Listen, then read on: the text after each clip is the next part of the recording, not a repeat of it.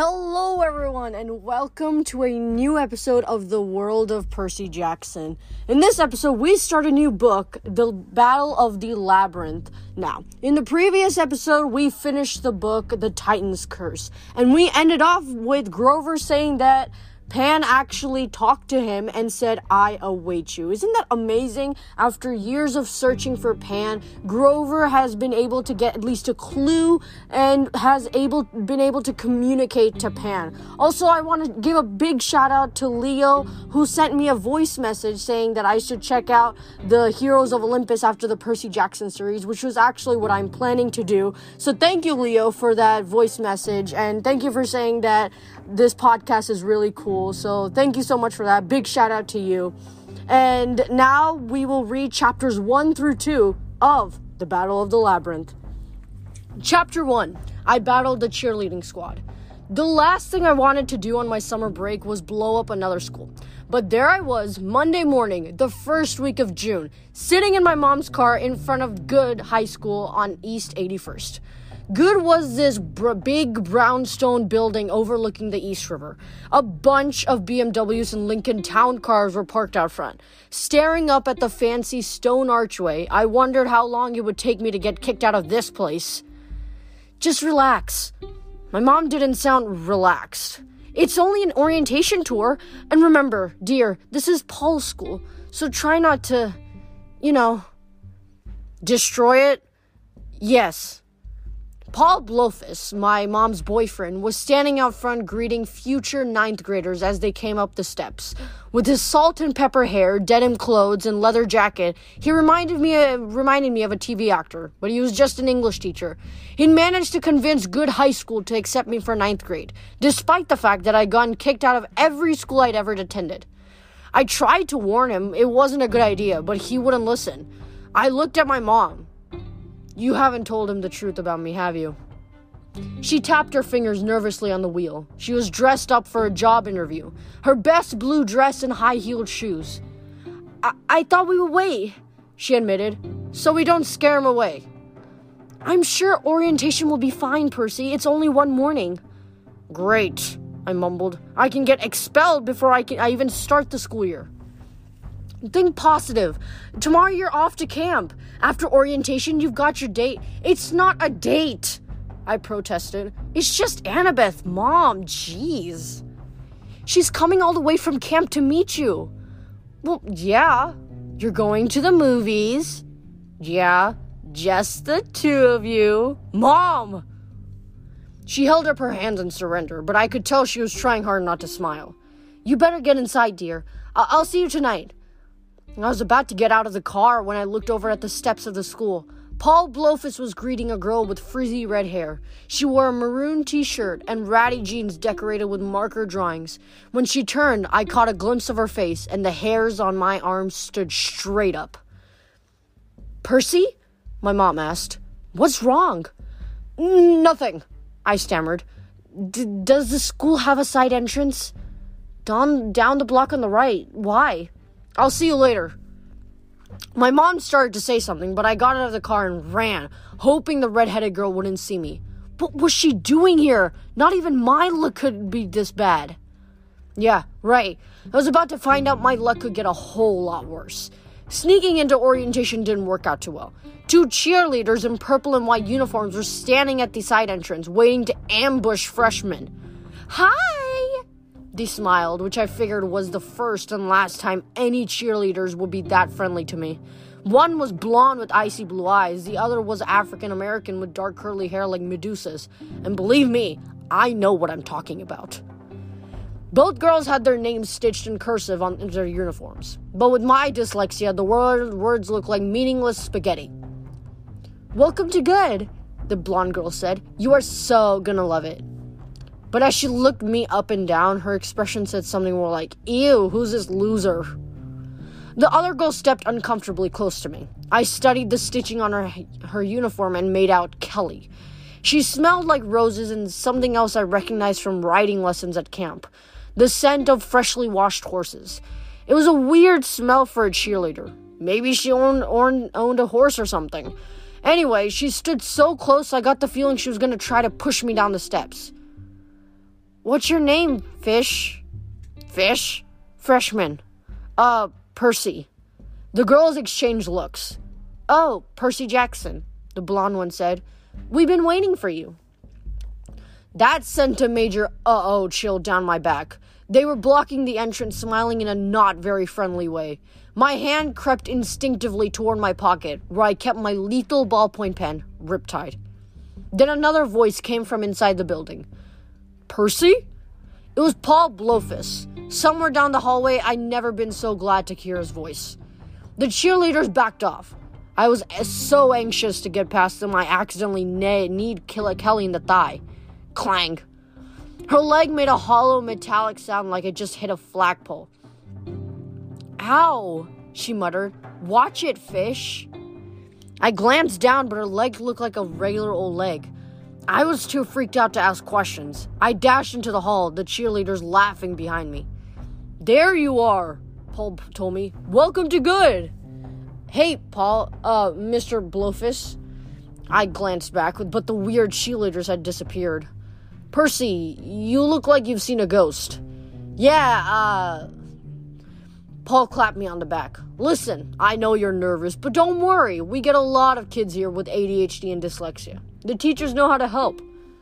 I almost wanted to laugh. If only ADHD and dyslexia were my biggest worries. I mean, I knew Paul was trying to help, but if I told him the truth about me, he'd either think I was crazy or he'd run away screaming. Those cheerleaders, for instance. I had a bad feeling about them. Then I looked down the hall, and I remembered I had another problem. The red-headed girl I'd seen on the front steps was just coming in the main entrance. Don't notice me, I prayed. She noticed me. Her eyes widened. Where's the orientation? I asked Paul. The gym, that way, but bye. Percy? He called, but I was already running. I thought I'd lost her. A bunch of kids were heading for the gym, and soon I was just one of 314-year-olds, all crammed into the bleachers. A marching band played an out-of-tune fight song that sounded like somebody hitting a bag of cats with a metal baseball bat. Older kids, probably student council members, stood up front modeling the good school uniform and looking all, hey, we're cool. Teachers miled around, smiling and shaking hands with students. The walls of the gym were plastered with big purple and white banners that said, welcome future freshmen, good is good, we're all family, and a bunch of other happy slogans that pretty much made me want to throw up. None of the other freshmen looked thrilled to be here either. I mean, coming to orientation in June when school doesn't even start until September is not cool. But at Good, we prepare to excel early. At least that's what the brochure said. The marching band stopped playing. A guy in a pinstripe suit came to the microphone and started talking, but the sound echoed around the gym, so I had no idea what he was saying. He might have been gargling. Someone grabbed my shoulder. What are you doing here? It was her, my red-headed nightmare. Rachel Elizabeth Dare, I said. Her jaw dropped like she couldn't believe I had the nerve to remember her name. And you're Percy somebody. I didn't get your full name last December when you tried to kill me. Look, what are you doing here? Same as you, I guess. Orientation. You live in New York? What, you thought I lived at Hoover Dam? It had never occurred to me. Whenever I thought about her, and I'm not saying I thought about her, she just crossed my mind from time to time, okay? I always figured she lived in the Hoover Dam area, since that's where I met her. We'd spent maybe 10 minutes together, during which time I accidentally swung a sword at her. She'd saved my life, and I'd run away chased by a band of supernatural killing machines. You know, your typical chance meeting. Some guy behind us whispered, "Hey, shut up! The cheerleaders are talking!" "Hi, guys!" A girl bubbled into the microphone. It was the blonde I'd seen at the entrance. "My name is Tammy, and this is Kelly." Kelly did a cartwheel. Next to me, Rachel yelped like someone had stuck her with a pin. A few kids looked over and snickered, but Rachel just stared at the cheerleaders in horror. Tammy didn't seem to notice the outburst. She started talking about all the great ways we could get involved during our freshman year. "Run," Rachel told me. "Now." "Why?" Rachel didn't explain. She pushed her way to the edge of the bleachers, ignoring the frowning teachers and grumbling kids she was stepping on. I hesitated. Tammy was explaining how we were about to break into small groups and tour the school. Kelly caught my eye and gave me an amused smile like she was waiting to see what I'd do. It would look bad if I left right now. Paul Blofeld was down there with the rest of the teachers. He'd wonder what was wrong. Then I thought about Rachel Elizabeth Dare and the special ability she shown last winter at Hoover Dam. She'd been able to see a group of security guards who weren't guards at all, who weren't even human. My heart pounding, I got up and followed her out of the gym. I found Rachel in the band room. She was hiding behind a bass drum in the percussion section. "Get over here," she said. "Keep your head down." I felt pretty silly hiding behind a bunch of bongos, but I crouched beside her. "Did they follow you?" Rachel asked. "You mean the cheerleaders?" She nodded nervously. "I don't think so," I said. "What are they? What did you see?" Her green eyes were bright with fear. She had a sprinkle of freckles on her face that reminded me of constellations. Her maroon t-shirt read Harvard Art Department. You wouldn't believe me." "Oh yeah, I would," I promised. "I know you can see through the mist." "The what?"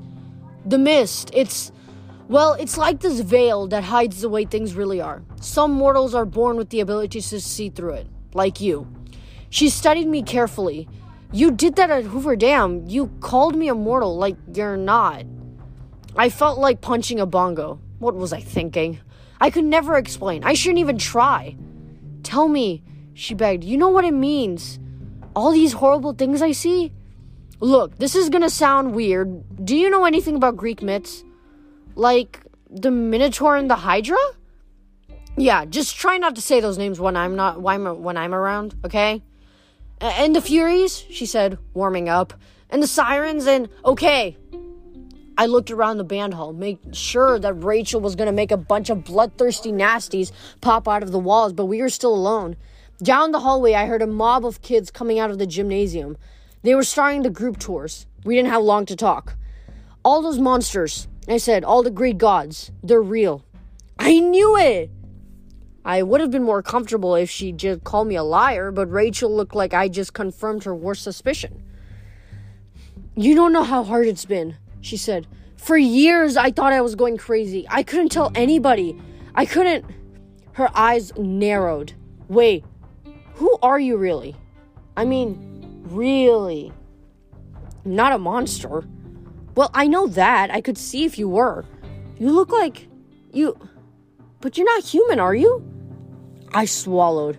Even though I had 3 years to get used to who I was, I never talked about it with a regular mortal before. I mean, except for my mom, but she already knew.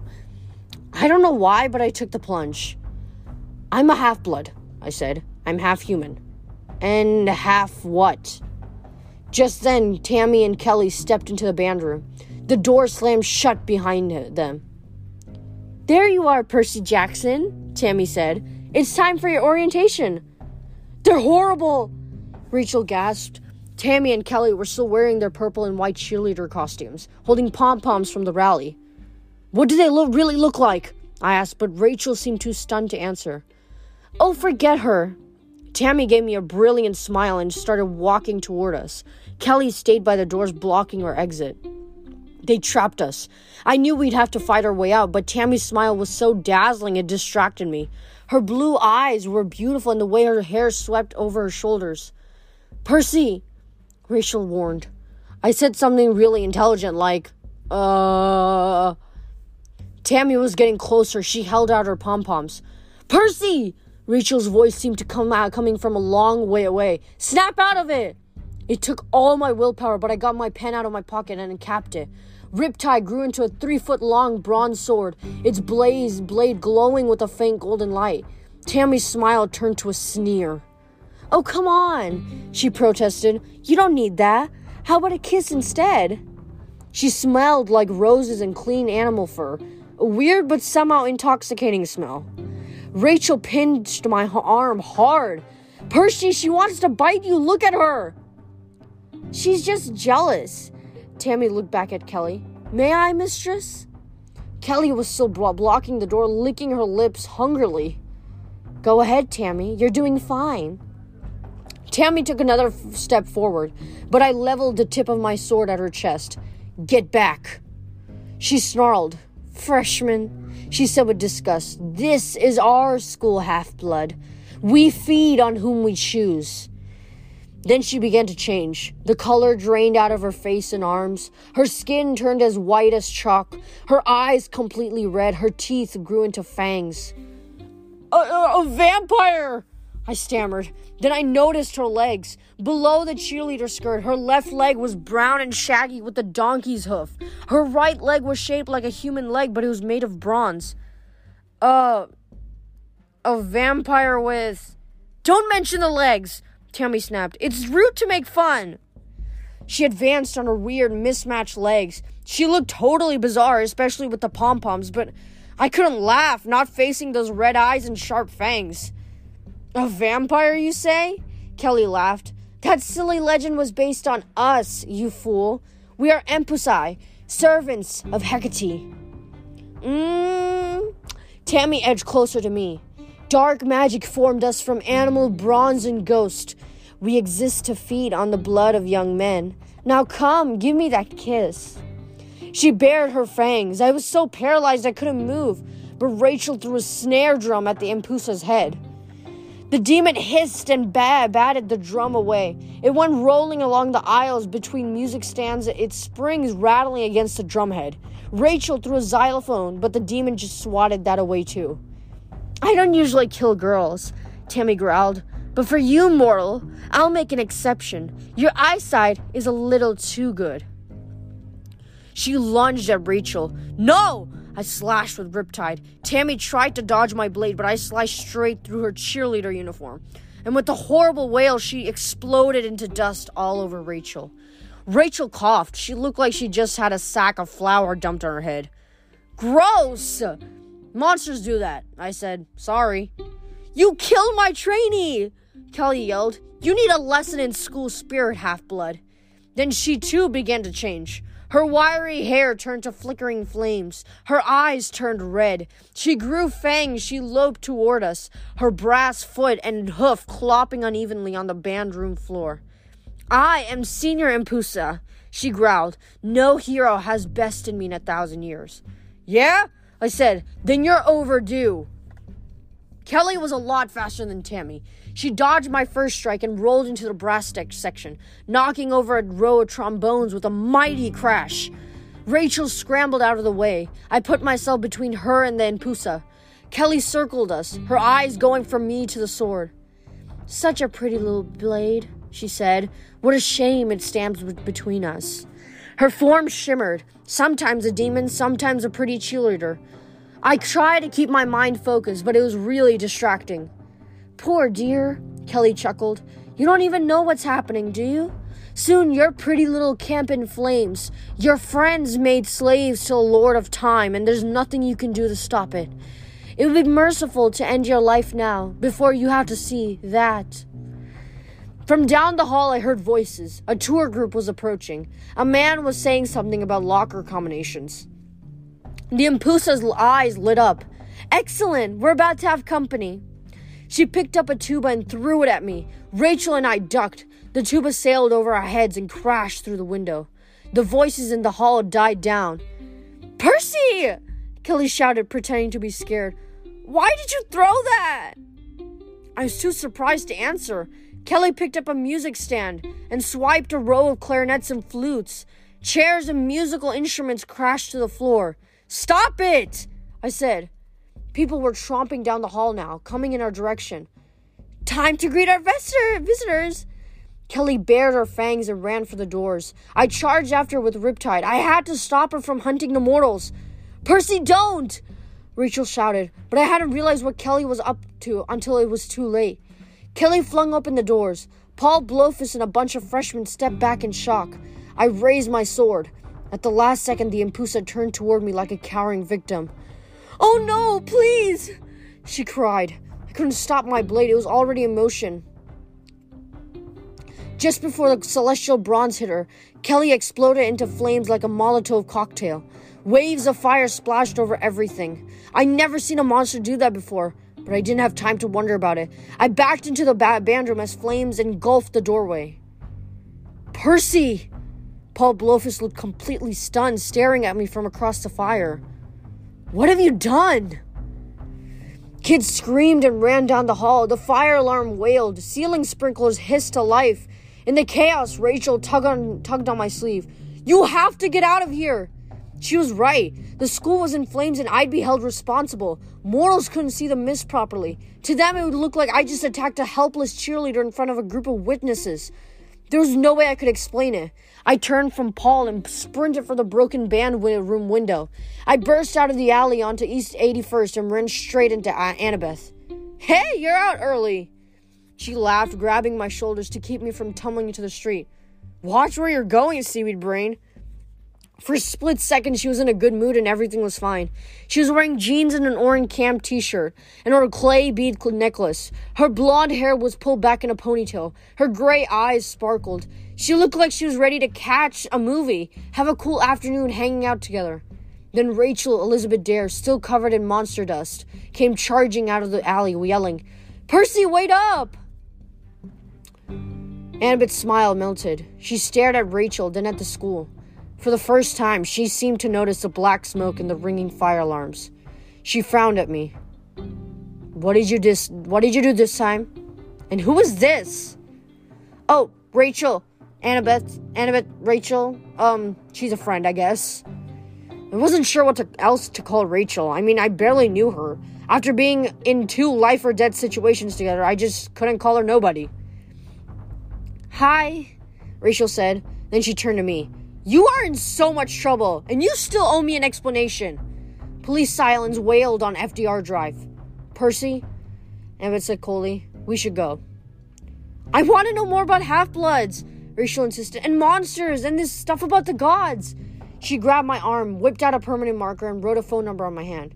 "You're gonna call me and explain, okay? You owe me that. Now get going." "But I'll make up some story," Rachel said. "I'll tell them it wasn't your fault. Just go." She ran back toward the school, leaving Annabeth and me in the street. Annabeth stared at me for a second, then she turned and took off. "Hey!" I jogged after her. "There were these 2 Empasi," I tried to explain. "They were cheerleaders, and they said the camp was gonna burn and..." "You told a mortal girl about half-bloods? She can see through the mist. She saw the monsters before I did. So you told her the truth. She recognized me from Hoover Dam, so..." "You've met her before?" Last winter. But seriously, I barely know her. She's kind of cute. I never thought about it." Annabeth kept walking toward York Avenue. "I'll deal with the school," I promised, anxious to change the subject. "Honest, it'll be fine." Annabeth wouldn't even look at me. "I guess our afternoon is off. We should get you out of here, now that the police will be searching for you." Behind us, smoke billowed up from Good High School. In the dark column of ashes, I thought I could almost see a face. A she-demon with red eyes laughing at me. "Your pretty little camp in flames," Kelly had said. "Your friends had made slaves to the Lord of Time." "You're right," I told Annabeth, my heart sinking. "We have to get to Camp Half-Blood now." And that is the end of chapter 1. But don't worry, right after this break, we're going to read chapter 2. The underworld sends me a prank call.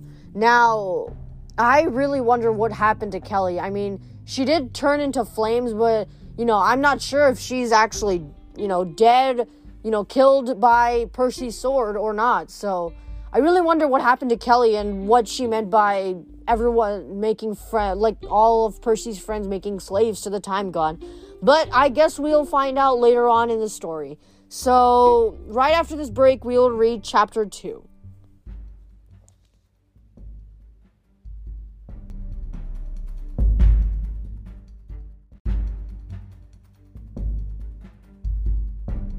And we are back from the ads, and now we'll read Chapter 2, The Underworld Sends Me a Prank Call. Nothing caps off the perfect morning like a long taxi ride with an angry girl. I tried to talk to Annabeth, but she was acting like I just punched her grandmother. All I managed to get out of her was that she'd had a monster-infested spring in San Francisco. She'd come back to camp twice since Christmas, but wouldn't tell me why, which kind of ticked me off because she hadn't even told me she was in New York. And she'd learned nothing about the whereabouts of Nico D'Angelo. Long story. "Any word on Luke?" I asked. She shook her head. I knew this was a touchy subject for her. Annabeth had always admired Luke, the former head counselor for Hermes who had betrayed us and joined the evil titan Lord Kronos. She wouldn't admit it, but I knew she still liked him. When we fought Luke on Mount Tamalpais last winter, he'd somehow survived a 50-foot fall off a cliff. Now, as far as I knew, he was still sailing around on his demon-infested cruise ship while his chopped-up Lord Kronos reformed, bit by bit, in a golden sarcophagus, biding his time until he had enough power to challenge the Olympian gods. In demigod speak, we call this a problem. Mount Tam is still overrun with monsters, Ambit said. I didn't dare go close, but I don't think Luke is up there. I think I would know if he was. That didn't make me feel much better. What about Grover? He's at camp, she said. We'll see him today. Did he have any luck? I mean, with the search for Pan? Ambit fingered her bead necklace, the way she does when she's worried. You'll see, she said, but she didn't explain. As we headed through Brooklyn, I used Ambit's phone to call my mom. Half-bloods try not to use cell phones if we can avoid it, because broadcasting our voices is like sending up a flare to the monsters. Here I am, please eat me now. But I figured this call wasn't important. I left a message on her home voicemail, trying to explain what had happened at Good. I probably didn't do a very good job. I told my mom I was fine, she shouldn't worry, but I was going to stay at camp until things cooled down. I asked her to tell Paul Blofus I was sorry. We rode in silence after that. The city melted away until we were off the expressway and rolling through the countryside of northern Long Island, past orchards and wineries and fresh produce stands. I stared at the phone number Rachel Elizabeth Dare had scrawled on my hand. I knew it was crazy, but I was tempted to call her. Maybe she could help me understand what the Impusa had been talking about. The camp burning, my friends imprisoned, and why had Kelly exploded into flames? I knew monsters never truly died. Even eventually, maybe weeks, months, or years from now, Kelly would reform out of the primordial nastiness seething in the underworld. But still, monsters didn't usually let themselves get destroyed so easily, if she really was destroyed. The taxi exited on Route 25A.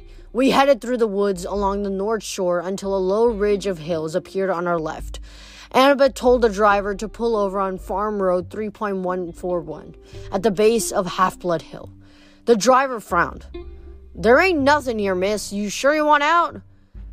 Yes, please. Annabeth handed him a roll of mortal cash, and the driver decided not to argue. Annabeth and I hiked to the crest of the hill. The young guardian dragon was dozing, coiled around the pine tree, but he lifted his coppery head as we approached, and let Annabeth scratch under his chin. Steam hissed out from his nostrils like from a tea kettle, and he went cross-eyed with pleasure. Hey, Peleus, Annabeth said. Keeping everything safe? The last time I'd seen the dragon, he'd been 6 feet long. Now he was at least twice that, and as thick around as the tree itself. Above his head, on the lowest branch of the pine tree, the golden fleece shimmered, its magic protecting the camp's borders from invasion. The dragon seemed relaxed, like everything was okay. Below us, Camp Half-Blood looked peaceful. Green fields, forest, shiny white Greek buildings. The 4-story farmhouse we called the Big House sat proudly in the midst of the strawberry fields. To the north, past the beach, the Long Island Sound glittered in the sunlight. Still, something felt wrong. There was tension in the air, as if the hill itself were holding its breath, waiting for something bad to happen. We walked down into the valley and found the summer session in full swing. Most of the campers had arrived last Friday, so I already felt out of it. The satyrs were playing their pipes in the strawberry fields, making the plants grow with woodland magic. Campers were having flying horseback lessons, swooping over the woods on their pegasi. Smoke rose from the forges and hammers rang as kids made their own weapons for arts and crafts. The Athena and Demeter trims were having a chariot race around the track. And over at the canoe lake, some kids in a Greek trireme were fighting a large orange sea serpent. A typical day at camp. I need to talk to Clarice, Ebbett said. I stared at her as if she just said, I need to eat a large smelly boot. What for? Clarice from the Ares cabin was one of my least favorite people. She was a mean, ungrateful bully. Her dad, the war god, wanted to kill me. She tried to beat me to a pulp on a regular basis. Other than that, she was just great. We've been working on something, Ambit said. I'll see you later. Working on what? Ambit glanced toward the forest. I'll tell Sharon you're here," she said. "He'll want to talk to you before the hearing." "What hearing?" But she jogged down the path toward the archery field without looking back. "Yeah," I muttered. "Great talking with you, too." As I made my way through camp, I said hi to some of my friends. In the big house's driveway, Connor and Travis Stoll from the Hermes cabin were hot wiring the camp's SUV. Selena Beauregard, the head counselor for Aphrodite, waved at me from her Pegasus as she flew past. I looked for Grover, but I didn't see him. Finally, I wandered into the sword arena, where I usually go when I'm in a bad mood. Practicing always calms me down. Maybe that's because swordplay is one thing I actually understand. I walked into the amphitheater, and my heart almost stopped. In the middle of the arena floor, with its back to me, was the biggest hellhound I'd ever seen. I mean, I've seen some pretty big hellhounds.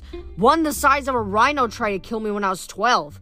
But this hellhound was bigger than a tank. I had no idea how it got past the camp's magical boundaries. It looked right at home, lying on its belly, growling contentedly as it chewed the head off a combat dummy. It hadn't noticed me yet, but if I made a sound, I knew it would sense me. There was no time to go for help. I pulled out Riptide and uncapped it. Yeah! I charged. I brought down the blade on the monster's enormous backside when, out of nowhere, another sword blocked my strike. Clang! The hellhound pricked up its ears. Woof! I jumped back and instinctively struck at the swordsman. A gray-haired man in Greek armor, he parried my attack with no problem. "Whoa there," he said. "Truce!" Woof! The hellhound's bark shook the arena. "That's a hellhound!" I shouted. "She's harmless," the man said. "That's Mrs. O'Leary." I blinked. Mrs. O'Leary? At the sound of her name, the hellhound barked again. I realized she wasn't angry. She was excited. She nudged the soggy, badly chewed target dummy toward the swordsman. "Good girl," the man said. With his free hand, he grabbed the armored mannequin by the neck and heaved it toward the bleachers. "Get the Greek! Get the Greek!" Mrs. O'Leary bounded after her prey and pounced on the dummy, flattening its armor. She began chewing on its helmet. The swordsman smiled dryly. He was in his 50s, I guess, with short gray hair and a clipped gray beard. He was in good shape for an older guy. He wore black mountain climbing pants and a bronze breastplate strapped over an orange camp t-shirt.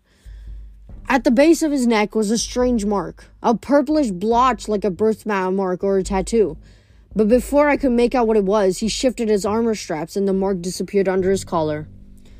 "Mrs. O'Leary is my pet," he explained. "I couldn't let you stick a sword in her rump now, could I? That might have scared her." "Who are you?" "Promise not to kill me if I put my sword away?" "I guess." He sheathed his sword and held out his hand. "Quintus." I shook his hand. It was as rough as sandpaper. "Percy Jackson," I said. "Sorry, but how did you, get a hellhound for a pet? Long story, involving many close calls with death and quite a few giant chew toys. I'm the new sword instructor, by the way, helping out Sharon while Mr. D is away." "Oh." I tried not to stare, and Mrs. O'Leary ripped off the target dummy's shield with the arm still attached and shook it like a frisbee. "Wait, Mr. D's away?" "Yes, well, busy times. Even Dionysus must help out. He's gone to visit some old friends, make sure they're on the right side. I probably shouldn't say more than that. If Dionysus was gone, that was the best news I'd had all day. He was only our camp director because Zeus had sent him here as a punishment for chasing some off-limits wood nymph. He hated the campers and tried to make our lives miserable. With him away, this summer might actually be cool.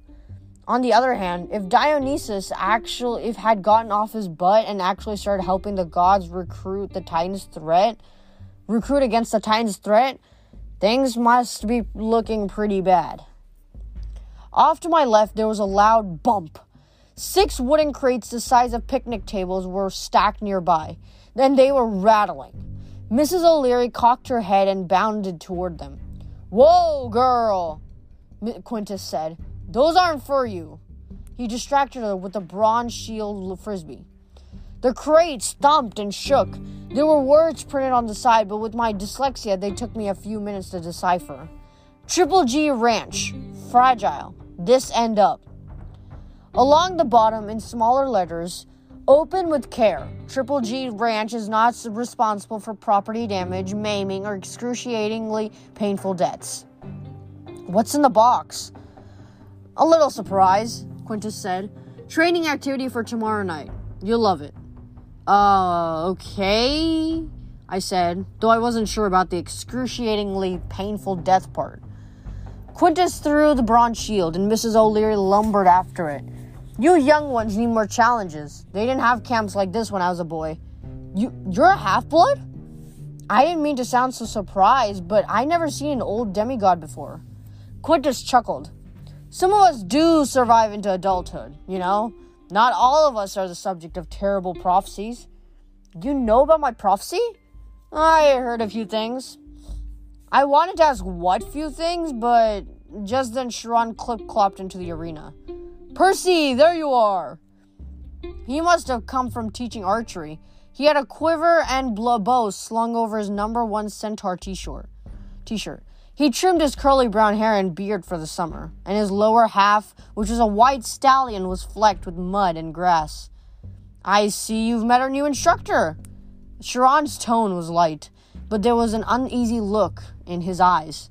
Quintus, do you mind if I borrow Percy? Not at all, Master Sharon. No need to call me Master, Sharon said, though he sounded sort of pleased. Come, Percy, we have much to discuss. I took one more glance at Mrs. O'Leary, who was now chewing off the target dummy's legs. Well, see ya, I told Quintus. As we were walking away, I whispered to Sharon. Quintus seems kind of mysterious, Sharon suggested. Hard to read?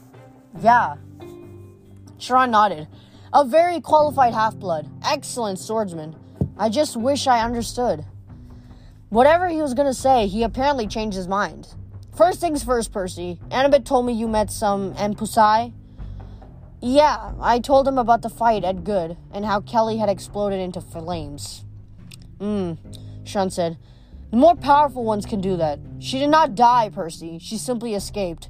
It is not good that the she-demons are stirring. What were they doing there? I asked. Waiting for me? Possibly, Sharon frowned.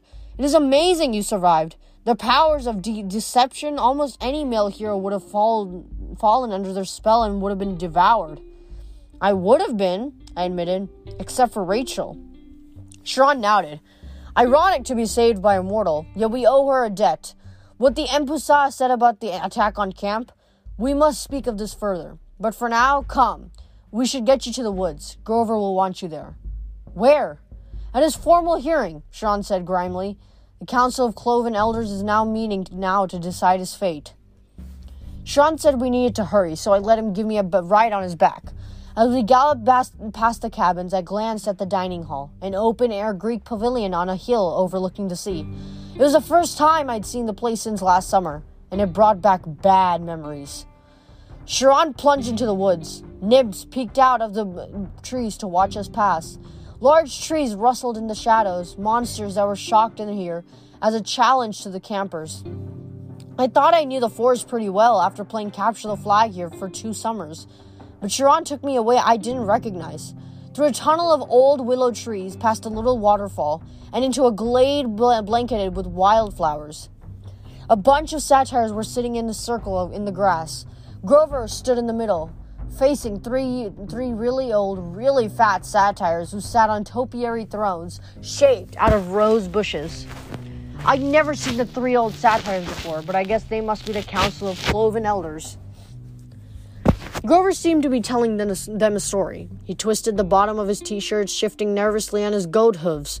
He hadn't changed much since last winter. Maybe because satyrs age half as fast as humans. His acne flared up. His horns had gotten a little bigger, so they just stuck out over his curly hair. I realized with a start that I was taller than he was now. Standing off to one side of the circle were Annabeth and another girl I'd never seen before, and Clarice. Sharon dropped me next to them. Clarice's stingy brown hair was tied back with a camouflage bandana. If possible, she looked even buffer, like she'd been working out. She glared at me and muttered, "Punk," which must have meant she was in a good mood. Usually she says hello by trying to kill me. Annabeth had her arm around the other girl, who looked like she'd been crying. She was small, petite, I guess you could call it, with wispy hair the color of amber and a pretty elvish face. She wore a green chiton and lace sandals, and she was dabbing her eyes with a handkerchief. It's going terribly, she sniffled. No, Ambit patted her shoulder. He'll be fine, Juniper. Ambit looked at me and mouthed the words, Grover's girlfriend. But at least I thought that's what she said, but that made no sense. Grover with a girlfriend?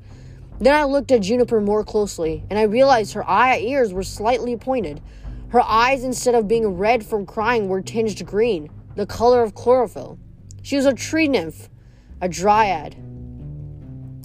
Master Underwood, the council member on the right shouted, cutting off at whatever Grover was trying to say.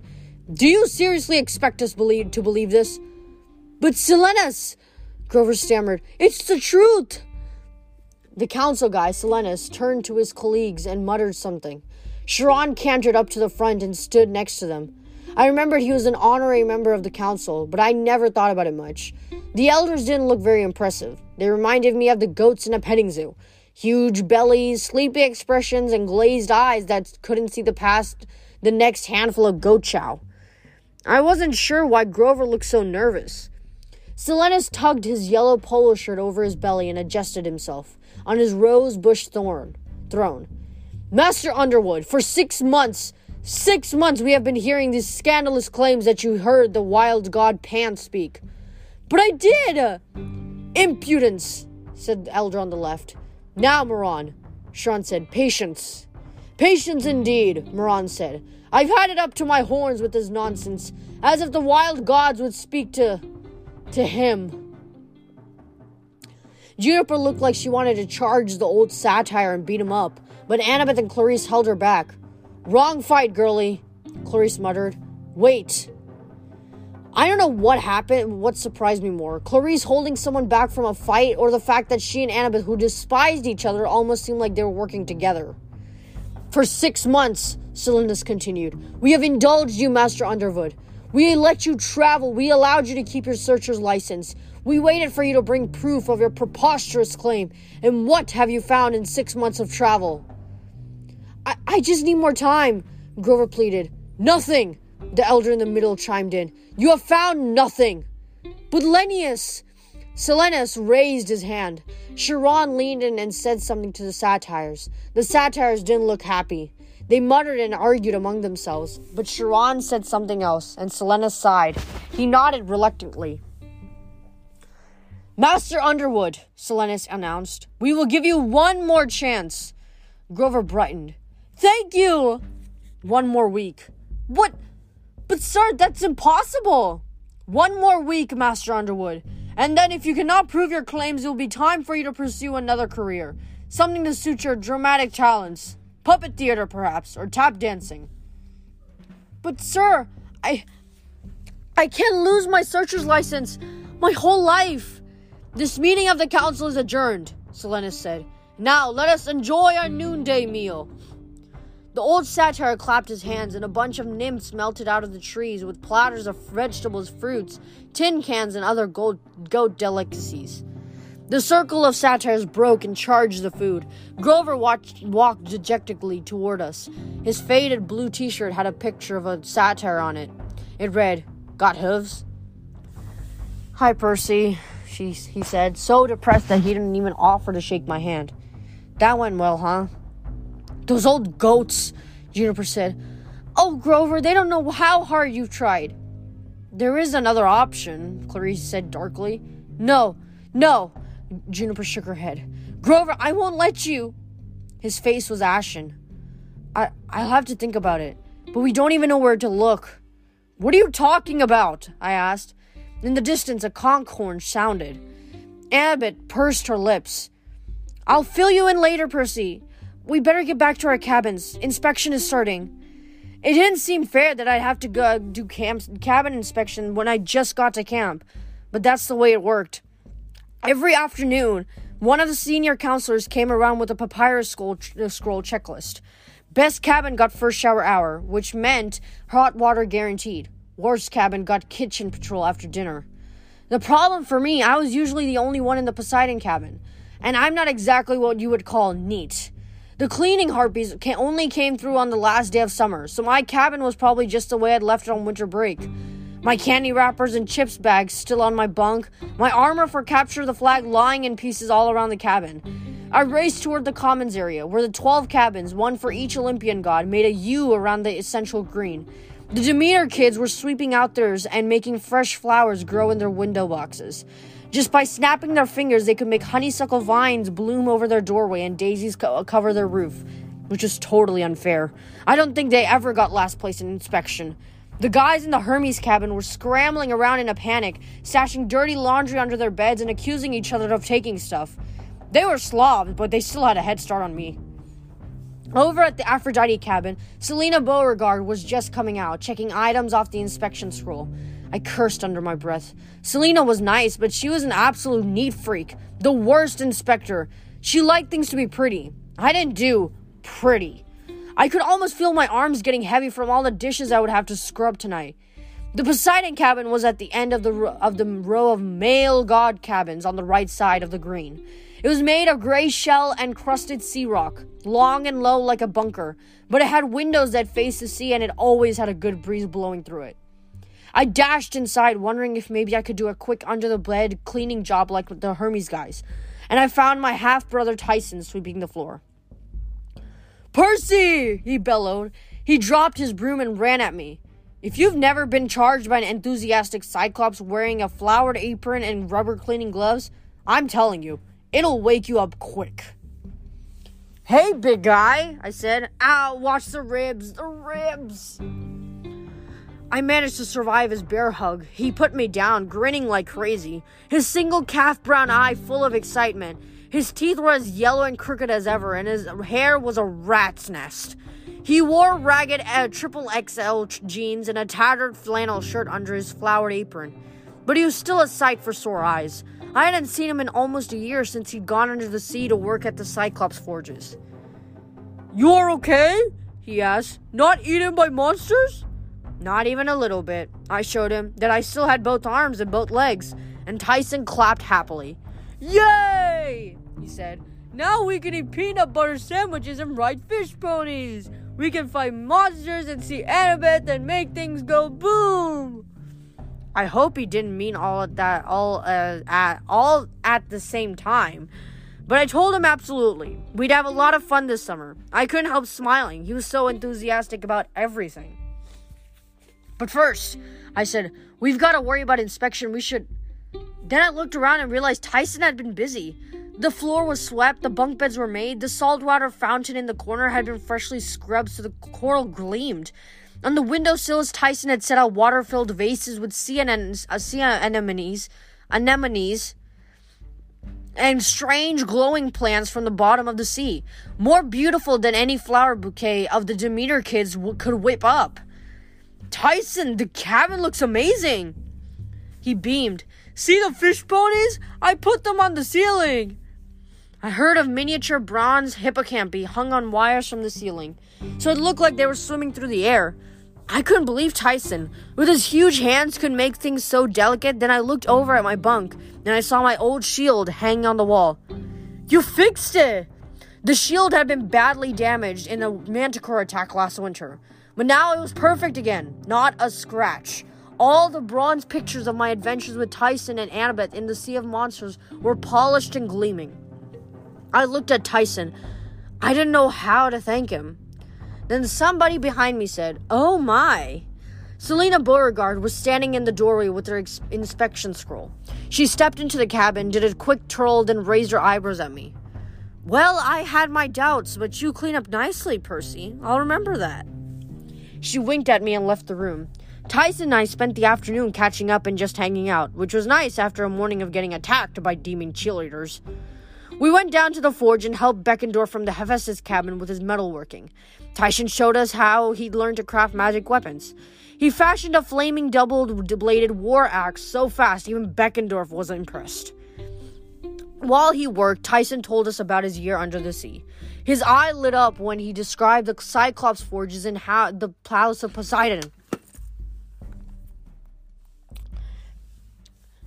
But he also told us how tense things were.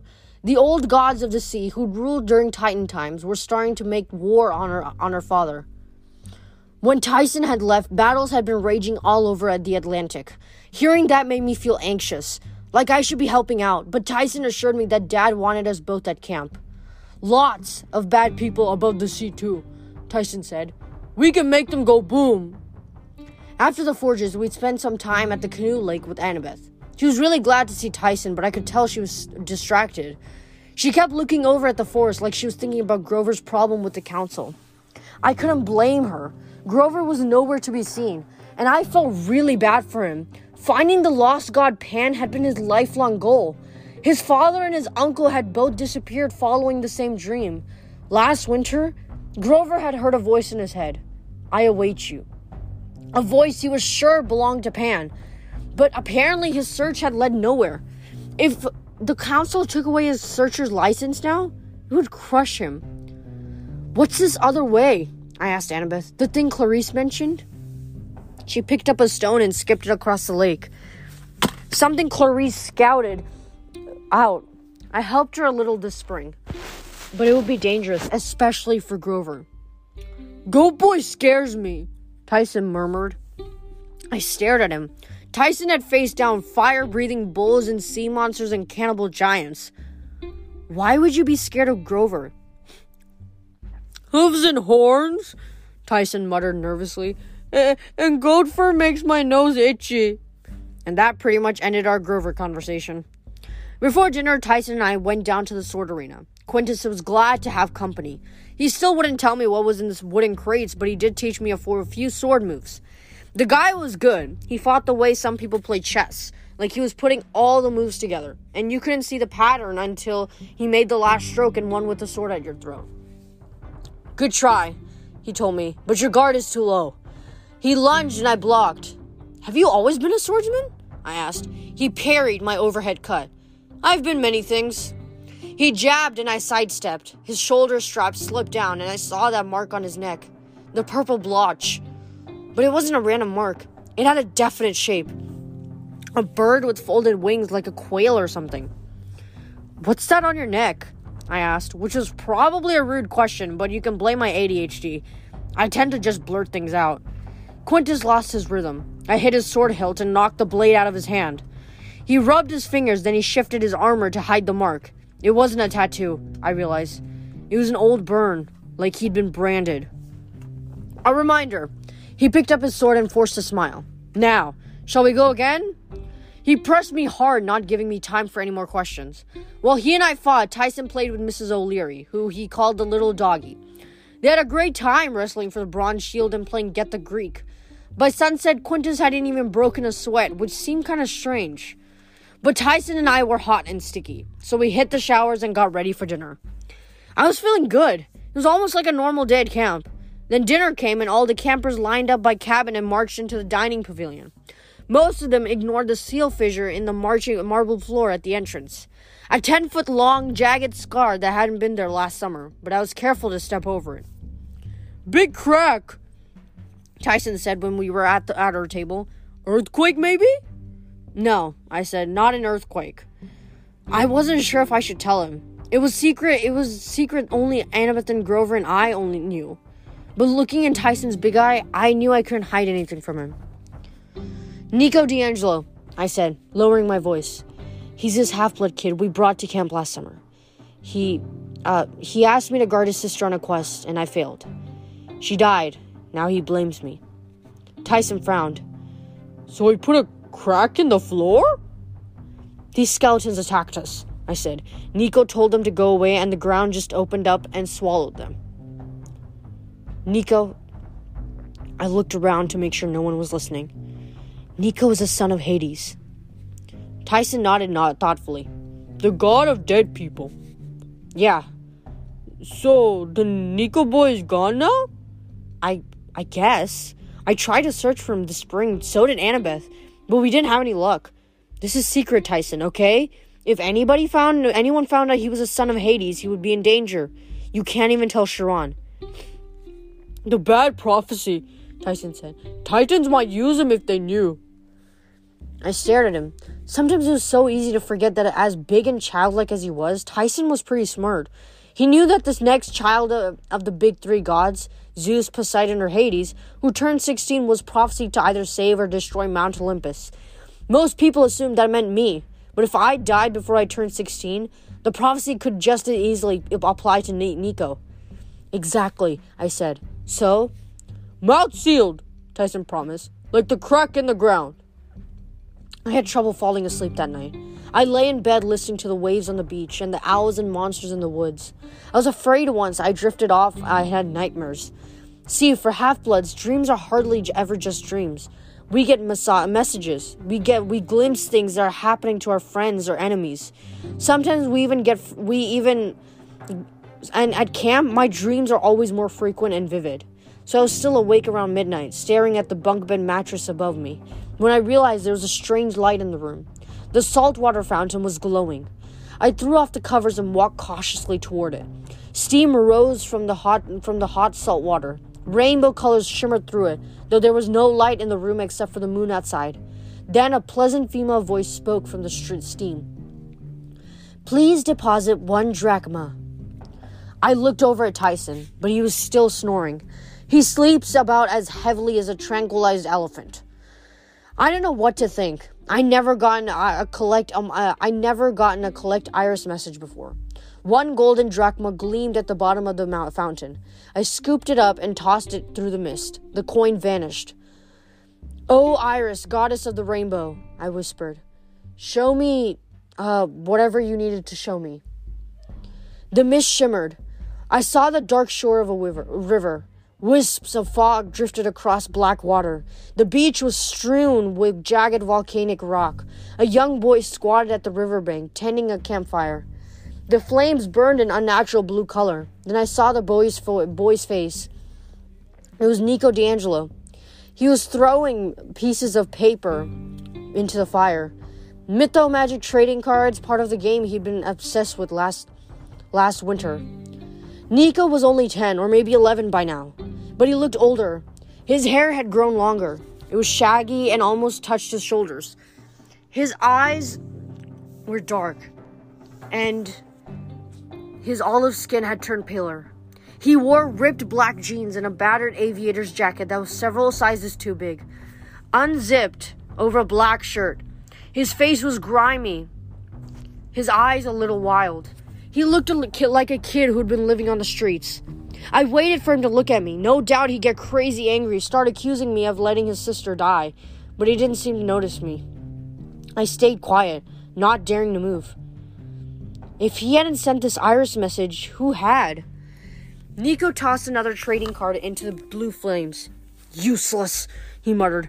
I can't believe I ever liked this stuff." "A child is game master," another voice agreed. It seemed to come from near the fire, but I couldn't see who was talking. Nico stared across the river. On the far shore was Black Beach, shrouded in haze. I recognized it, the underworld. Nico was camping at the edge of the river Styx. "I failed," he muttered. "There's no way to get her back." The other voice kept silent. Nico turned toward it doubtfully. "Is there? Speak." Something had shimmered. I thought it was just firelight. Then I realized it was the form of a man. A wisp of blue smoke, a shadow. If you looked at him head on, he wasn't there. But if you looked out of the corner of your eye, you can make out his shape. A ghost. "It has never been done," the ghost said, "but there may be a way." "Tell me," Nico commanded. His eyes shined with a fierce light. "An exchange," the ghost said. "A soul for a soul." "I've offered." "Not yours," the ghost said. "You cannot offer your father a soul he will eventually collect anyway. Nor will he be anxious for the death of his son. I mean, a soul that should have died already. Someone who has cheated death." Nico's face darkened. "Not that again. You're talking about murder." "I'm talking about justice," the ghost said. "Vengeance. Those are not the same thing." The ghost laughed dryly. "You will learn differently as you get older." Nico stared at the flames. "Why can't I at least summon her? I want to talk to her. She would help me." "I will help you," the ghost promised. Have I not saved you many times? Did I not lead you through the maze and teach you to use your powers? Do you want revenge for your sister or not? I didn't like the ghost tone of voice. He reminded me of a kid of my old school, a bully who used to convince other kids to do stupid things like steal lab equipment and vandalize the teacher's cars. The bully never got in trouble himself, but he got tons of other kids suspended. Nico turned from the fire so the ghost couldn't see him. But I could. A tear traced its way down his face. Very well, you have a plan? Oh yes, the ghost said, sounding quite pleased. We have many dark roads to travel. We must start. The image shimmered. Nico vanished. The woman's voice from the mist said, please deposit 1 drachma for another 5 minutes. There were no other coins in the fountain. I grabbed from my pockets, but I was wearing pajamas. I lunged from the nightstand to check for spare change, but the iris message had already blinked out, and the room went dark again. The connection was broken. I stood in the middle of the cabin, listening to the gurgle of the saltwater fountain and the ocean waves outside. Nico was alive. He was trying to bring his sister back from the dead, and I had a feeling I knew what soul he wanted to exchange. Someone who had cheated death, vengeance. Nico D'Angelo would come looking for me. And that is the end of chapter 2. Whoa, that was a chapter. I can't believe that Nico... I mean, it makes sense that Nico wants to, get rid of Percy, but he also has to understand that, Percy tried to save Bianca. Like, he said, you can't go, but Bianca didn't listen. So you should think about it from, I guess, Percy's side as well, because it's not really his fault. Like, Percy didn't really push Bianca into, killing herself, right? So, I feel that I can understand Nico's anger in some way, but I do feel that he should have understood why Percy did what he did. He still tried to save Bianca, but I guess it just didn't work out in the end. And now Nico is going to come looking for Percy. But I guess we're going to have to wait until next week to see what happens to Percy. Thank you to Leo for sending me a voice message. I will definitely read the Heroes of Olympus after this series. So until then, stay safe and stay out of boredom.